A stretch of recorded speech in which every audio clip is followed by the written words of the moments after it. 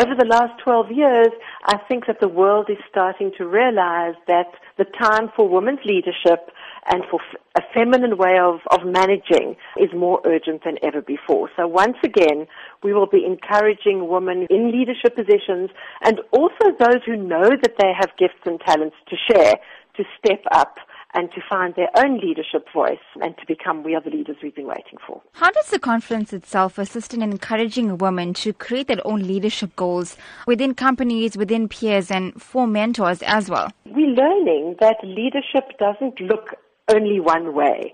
You know, there was a time when the models of leadership that we had to look at were all rather male and patriarchal. And now, of course, we know that leaders are teachers, they're mothers, they're artists, they're change agents, and they are CEOs.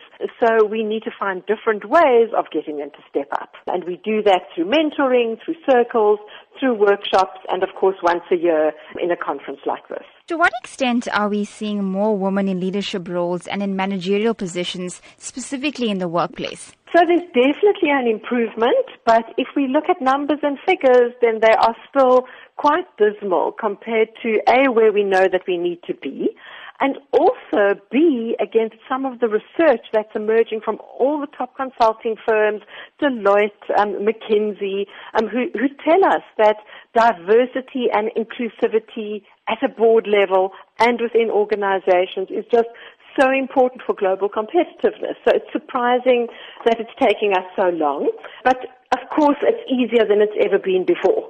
What would you say remain some of the biggest challenges for women in terms of reaching those leadership goals, in terms of reaching leadership positions and becoming CEOs of boardrooms? In Sheryl Sandberg's now famous book, Lean In, she was both celebrated and criticized for her message. And her message was that women sometimes are our own worst enemies, and we need to speak up, lean in, and make sure that we take that seat at the table. And a lot of the advice that she gave us was really practical.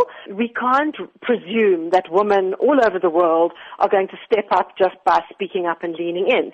We need to create structures and support forums and networks and challenge policy to make sure that women's leadership is not just a nice to have, that it's actually recognized as much as it should, and that we make it easier for women to take those positions.